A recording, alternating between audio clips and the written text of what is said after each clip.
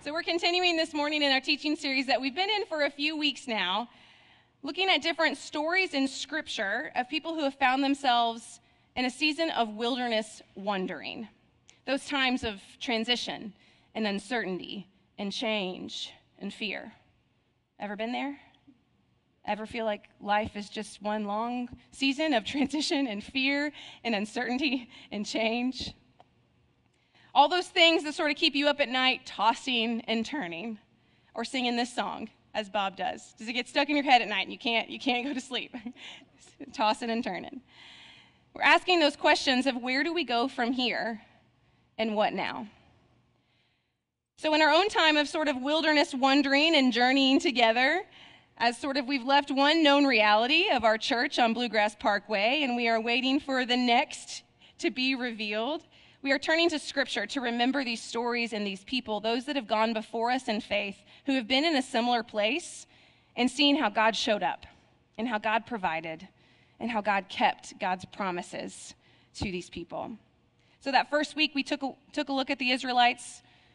Sort of out of Egypt, the first wilderness journeying that they experienced, and we saw how God heard their cries and God called new leaders and God made a way for them. God even provided food and water and sustenance and all that they needed on their journey in the wilderness. And last week, we jumped kind of back in time in the story to Hagar, the Egyptian servant of Sarai, who found herself in the wilderness journey after she first ran away and then second was banished. So twice we found her in the wilderness, and both times God showed up. And we learned that God is a God who cares and sees us. That she even names him the God who sees and cares for me. And that God keeps God's promises, even to those maybe considered outside the family of faith. And so this morning, we're going to be with the people of Israel again. Not for the last time. Yeah, kind of for the last time. We're going to be with the people of Israel again, this time at the end of their physical wilderness journey, the end of those 40 years. That's how long theirs lasted. Here's hoping ours isn't that long, huh? Yeah, that's my plan. At the end of their 40 years of their physical sort of wilderness journeying, they're on the plains of Moab, preparing to cross over into the promised land. They can see the Jordan River. They can see the promise just beyond it. And they're gathering here on the hillside, on these plains, at the end of what is their physical wandering. But I'm going to say they still have another wilderness ahead, another unknown, another uncertainty, another thing they have to go through, and that is the death of Moses. The death of their leader. So I'm going to read for us now from Deuteronomy 34. Deuteronomy 34, verses 1 through 12. This is the very last chapter of Deuteronomy. Then Moses went up from the plains of Moab to Mount Nebo, to the top of Pisgah, which is opposite Jericho, and the Lord showed him all the land, Gilead as far as Dan, all Naphtali, the land of Ephraim and Manasseh, all the land of Judah as far as the western sea, and the plain that is the valley of Jericho, the city of palm trees, as far as Zoar. And the Lord said to him, "This is the land to which I swore to Abraham, to Isaac, and to Jacob. I will give it to your offspring. I have let you see it with your eyes, but you shall not go over there." So Moses, the servant of the Lord, died there in the land of Moab, according to the word of the Lord, and he buried him in the valley in the land of Moab, opposite Beth Peor, but no one knows the place of his burial to this day. Moses was 120 years old when he died. His eyes was undimmed and his vigor unabated, and the people of Israel wept for Moses in the plains of Moab 30 days. Then the days of weeping and mourning for Moses were ended, and Joshua, the son of Nun, was full of the spirit of wisdom, for Moses had laid his hands on him. So the people of Israel obeyed him and did as the Lord had commanded Moses. And there has not arisen a prophet since in Israel like Moses, whom the Lord knew face to face, none like him for all the signs and the wonders that the Lord sent him to do in the land of Egypt. to Pharaoh and to all his servants and to all his land, and for all the mighty power and all the great deeds of terror that Moses did in the sight of all of Israel. It's quite a eulogy, isn't it? Yeah. We find Israel in a new reality this morning. Moses is dead. He would not accompany them over to the other side. Instead, he's allowed only to see from the top of the mountain the land that has been promised. And all of those names and sort of geographical markers are just to sort of prove that this is the land that God promised to Abraham and Isaac and all of the descendants to come. This is a new reality we find them in this morning. And I would venture to argue it's also a new level of fear. Israel has been in a place of fear before, to be sure, a sense of uncertainty, but I would argue that there's a new level now without Moses. A new wilderness, if you will. Not physical as much as communal, as much as emotional, spiritual wilderness. 30 days, Scripture says, they stayed on the hillside after Moses died, weeping and grieving. 30 days of fear and wilderness. I think in sort of this story, we see fear show up in lots of ways, but in kind of three particular people. If we back up a little bit, I'm willing to bet that there was fear in the system for sort of all of Israel during this time as they prepared for Moses' death. The story is recounted in Deuteronomy 31 through 34 and also in Numbers. And so you can kind of piece together the timeline through reading these two together. But the people have actually been there, even though they stay for 30 days sort of after the death of Moses. The people of Israel have been here camping on the plains of Moab for a long, long time. Long enough for the whole book of Deuteronomy to recount it, because they are sort of reminding themselves, after these 40 years, the book of Deuteronomy recounts the entire book of the law again. The Israelites repent of their sin. They renew their covenant with God prior to crossing over. And also, Joshua is named their new leader. He's commissioned before them. And then Moses dies. So, I mean, there's like several months of preparing for what they know will be crossing over across the Jordan into the promised land without Moses. And then there's another 30 days of grieving and wilderness and fear. So I'm willing to bet that the first place that fear shows up and that we see in Numbers 24 and all of this time of preparation is with Moses himself. It says in Numbers 24 that maybe not so much there's fear of his own death, but there's fear and concern of leaving the people, what he says, without a shepherd. This is in Numbers 27. Moses spoke to the Lord, pleads with the Lord, "Let the Lord, the God of the spirits of all flesh, appoint a man over the congregation who shall go out before them and come in before them, who shall lead them out and bring them in, that the congregation of the Lord may not be as sheep that have no shepherd."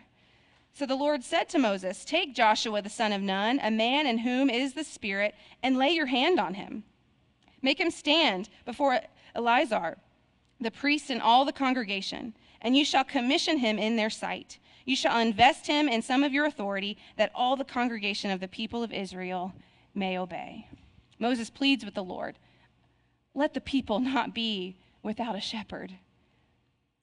I think Moses is showing some fear here, of some concern of not his own death, but in leaving before they've made it to the promised land. So God provides a new leader, a new shepherd, and commissions in a very sort of communal public way. Everybody can participate, even pouring out some of his own authority so that they know that God is providing for them.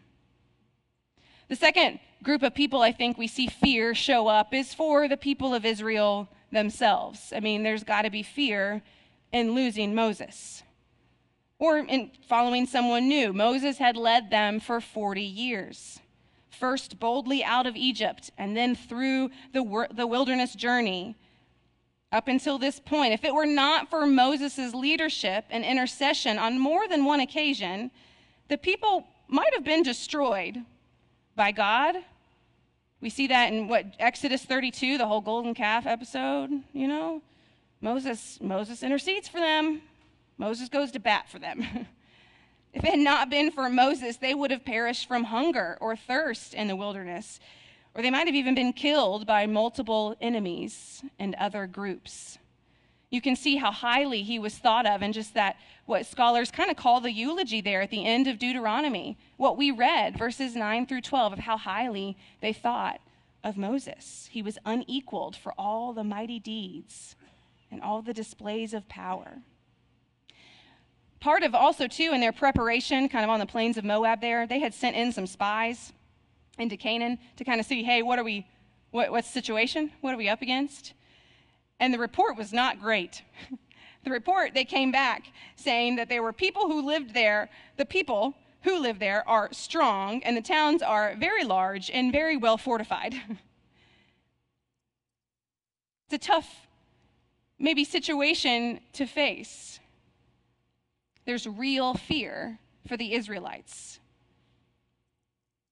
Not just in the uncertainty of what are we going to face in Canaan when we get over there, but how are we going to do that without Moses? What are we going to do now? And then third, kind of the third party that I think we might see fear, this very human emotion bubble up, is with Joshua. I mean, I have to imagine he must have been shaking in his boots a little bit. Like, woe is the man to follow Moses. Deuteronomy 31, it says this: Moses summoned Joshua and said to him in the sight of Israel, "Be strong and courageous, for you shall go with this people into the land that the Lord has sworn to their fathers to give them, and you shall put them in possession of it. It is the Lord who goes before you. He will be with you. He will not leave you or forsake you. Do not fear or be dismayed." This is Moses the Great saying these words to Joshua. The Lord goes before you. He will be with you. These are the same words that we see God himself say to Joshua at the beginning of Joshua chapter 1. How many times? 3 times the Lord says, "Be strong and courageous. Just as I was with Moses, so I will be with you. I will not leave you or forsake you. Be strong and courageous." And then verse 9, "Have I not commanded you? Be strong and courageous. Do not be frightened. Do not be dismayed. For the Lord your God is with you wherever you go." I wonder what it means this morning to you to be courageous. What does it mean to be brave? Throw something out. Yell it out to me. Don't be afraid. What did you say? Fearless, okay?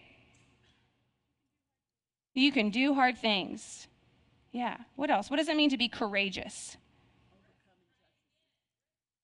Risk taker. Trying again. Overcoming injustices. Yeah. To be courageous. Willing to die. Yeah. A martyr? Is that what you said? Yeah. Yeah. Yeah. What? Perseverance, vulnerability. I see what you're doing there. Yeah. Yeah. All of those things. This idea of showing courage, to be brave, simply means to do something sort of in the face of fear, even if it scares you. So I'm really glad that Daryl, I didn't even plant that, but I'm going to hook, line, and sinker that. It's not fearless, right? We think the world tells us to be courageous, to have courage, is to not have fear, to be without fear. But it's actually to do the thing even though you are afraid, because you know in your gut and in your core it is the right thing to do. Okay, I didn't mean to throw you under the bus there, but you really just teed it up, you just set it up really well. No. Willing to die, willing to fall on your sword for your pastor that just threw you under the bus. Thank you. Last week, we commissioned Lindsay Million, who flies out this afternoon to Qatar for a year to work in a hospital with Afghan refugees doing some quality control. It's a new project. She's told me I finally got my ticket. I finally know the time I'm leaving. They've told me I don't have housing yet, and I'll be in a hotel for a week. And someone mentioned to her in the last couple of weeks, she's like, man, you must be fearless. And she said to them, absolutely not. I'm terrified. I am so afraid. And as I had lunch with her, she was saying, I don't have a place to stay, and I don't know when this is happening. I'm so out of control, but I know in my gut and in my core, this is the right thing, and it is what God is calling me to do. And so I'm going to do it, even though I'm afraid. And the person responded, oh, then I guess you're brave. That's our word. Our Lindsay is courageous, and she is brave. And if you're watching, we love you, and we're praying for you, and we're so excited to hear an update soon. Brave is doing on the outside whatever your insides tell you is the right thing. When everything around you, the situation is saying, danger, danger, stop. To be brave and courageous is to do that, even in the face of that fear. Friends, living this life of faith doesn't mean we won't have fear. It means that in those moments of fear, we can practice courage, doing the right thing, because of the power of the Holy Spirit living within us, because God is with us. This is really the key for all of Israel throughout all their time that we can learn from.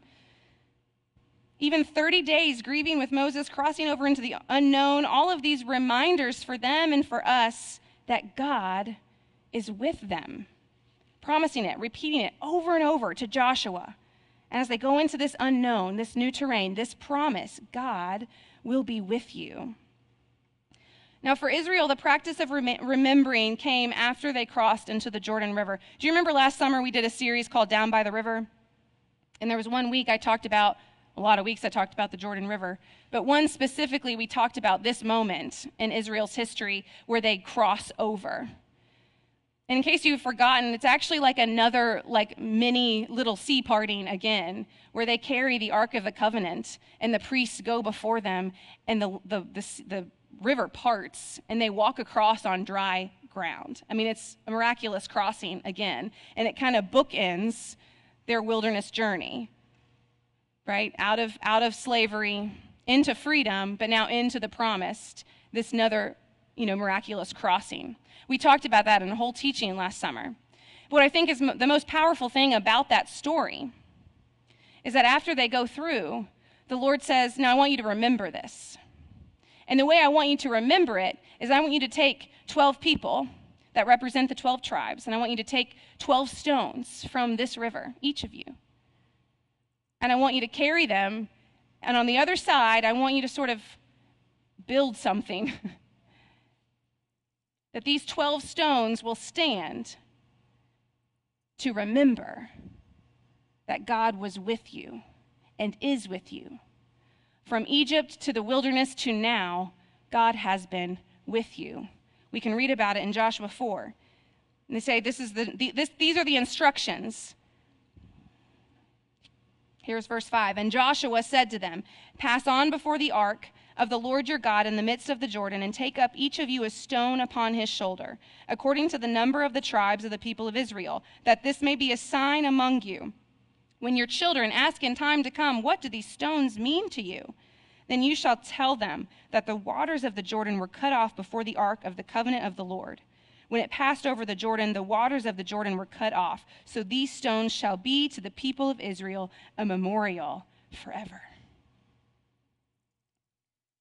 These stones will be to you a sign among you, that God was with them and helping them and going before them.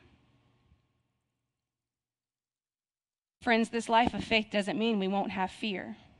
And oftentimes, I think fear is described as like a lack of faith. Like if you are afraid, it means you just don't trust God enough.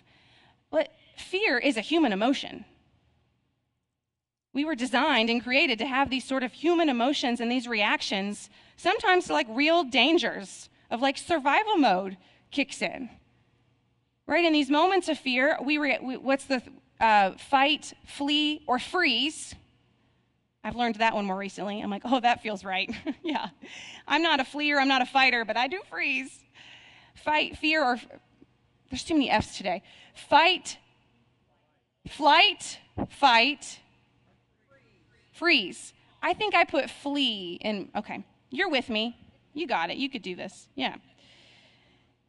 But fear is a normal, natural human reaction. We're not saying that we aren't going to have fear, but when we do fear, how are we going to remember who we are and whose we are? What are we going to do in those moments that we remember who God has called us to be, to maybe do the hard thing, even in the face of that fear, uncertainty? I think we need reminders in our lives too, in those practices and stories and traditions, to recall the times when God has been with us and has provided and has seen us through. Because in the midnight hour, tossing and turning in the middle of the fear and uncertainty and change and panic, in the middle of my freeze, it's hard to know which way is up. We aren't thinking straight. We need something to hold us steady, to hold on to us. How can we remember that God is with us? Every time you see, I sort of see it in Scripture, I know it's like, but the angel of the Lord says, do not be afraid, do not fear. I think I've told you this before. It's not like a stop doing that. It's an encouragement. Do not fear, God is with you. Do not fear, God will provide. Do not fear, God has a plan. So that because God is with us, we can be courageous in the face of our fear. How can we remember that God is with us? In my moments of freeze and fear, helpful practice for me is just to take a deep breath and to recall those moments in my past where God has been present and providing and with me. I think you look around, you remember this community gathered here, that we are not alone, that we are on this journey together. Lindsay said in the moments where her fear is just going to get the best of her, when she's kind of there, so far away, and for a year not able to come home, she said, I have my text thread of 8 or 9 women in my life who know me and who love me, and I can just text them and say, hey, pray. Or, hey, remind me that you love me. Remind me that God's in here, in this with me. And she said, I know that those 9 women will respond immediately, reminding me who I am. That's a practice of courage to help her face her moment of fear. All of us here today, I hope, will remember the own promise made to us at our own baptismal waters. When God claimed us, when God said, I got you, when God said, my grace is sufficient for you. I know you are afraid, yes, and I'm with you. My Holy Spirit has been poured out upon you to give you all that you need, to give you your strength, to do the right thing, to overcome the injustice and the oppression and the evil. All those questions that I asked Brianna this morning, whatever sin, whatever form they present themselves in this world, that's hard to do. That's scary. But because of the power of the Holy Spirit at work within us, because of the promise of our own baptismal waters, we can remember that God is with us. I'm not sure what that practice is for you, but I believe as a community of faith, we have our traditions and our liturgies and our sacraments of these reminders and signs of God's grace, so that when our children ask, what do these stones mean to you?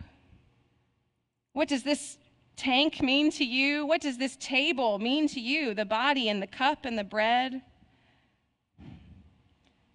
What does this people, this community of faith, this family mean to you? We can have an answer. And we can tell them it's my Christ and my God who strengthens me. This is another moment that we recall and we remember. In fact, Jesus said all throughout that supper as he blessed elements, remember, do this in remembrance of me. Because we know life gets tough and it gets difficult and it gets scary. And there are so many unknown things that you are facing right now, and maybe your own personal wilderness that you are afraid of. Starting a new job, moving to a new city, starting at a new school, about to get married. Yeah. Health concerns that your families are facing, worrying and tossing and turning at night. Are my children going to be okay? All kinds of things that we face individually, that as a family we can now come to this communal table and recall the story and remember, yes, we are afraid, and God is with us. Yes, we are afraid, but God has called us and claimed us. Yes, we are afraid, but the Holy Spirit is at work within you to go and to share the love and the joy and the courage that to the world makes no sense.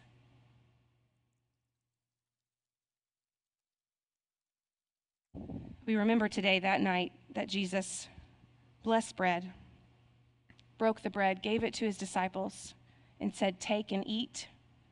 This is my body, which has been given for you. Do this in remembrance of me."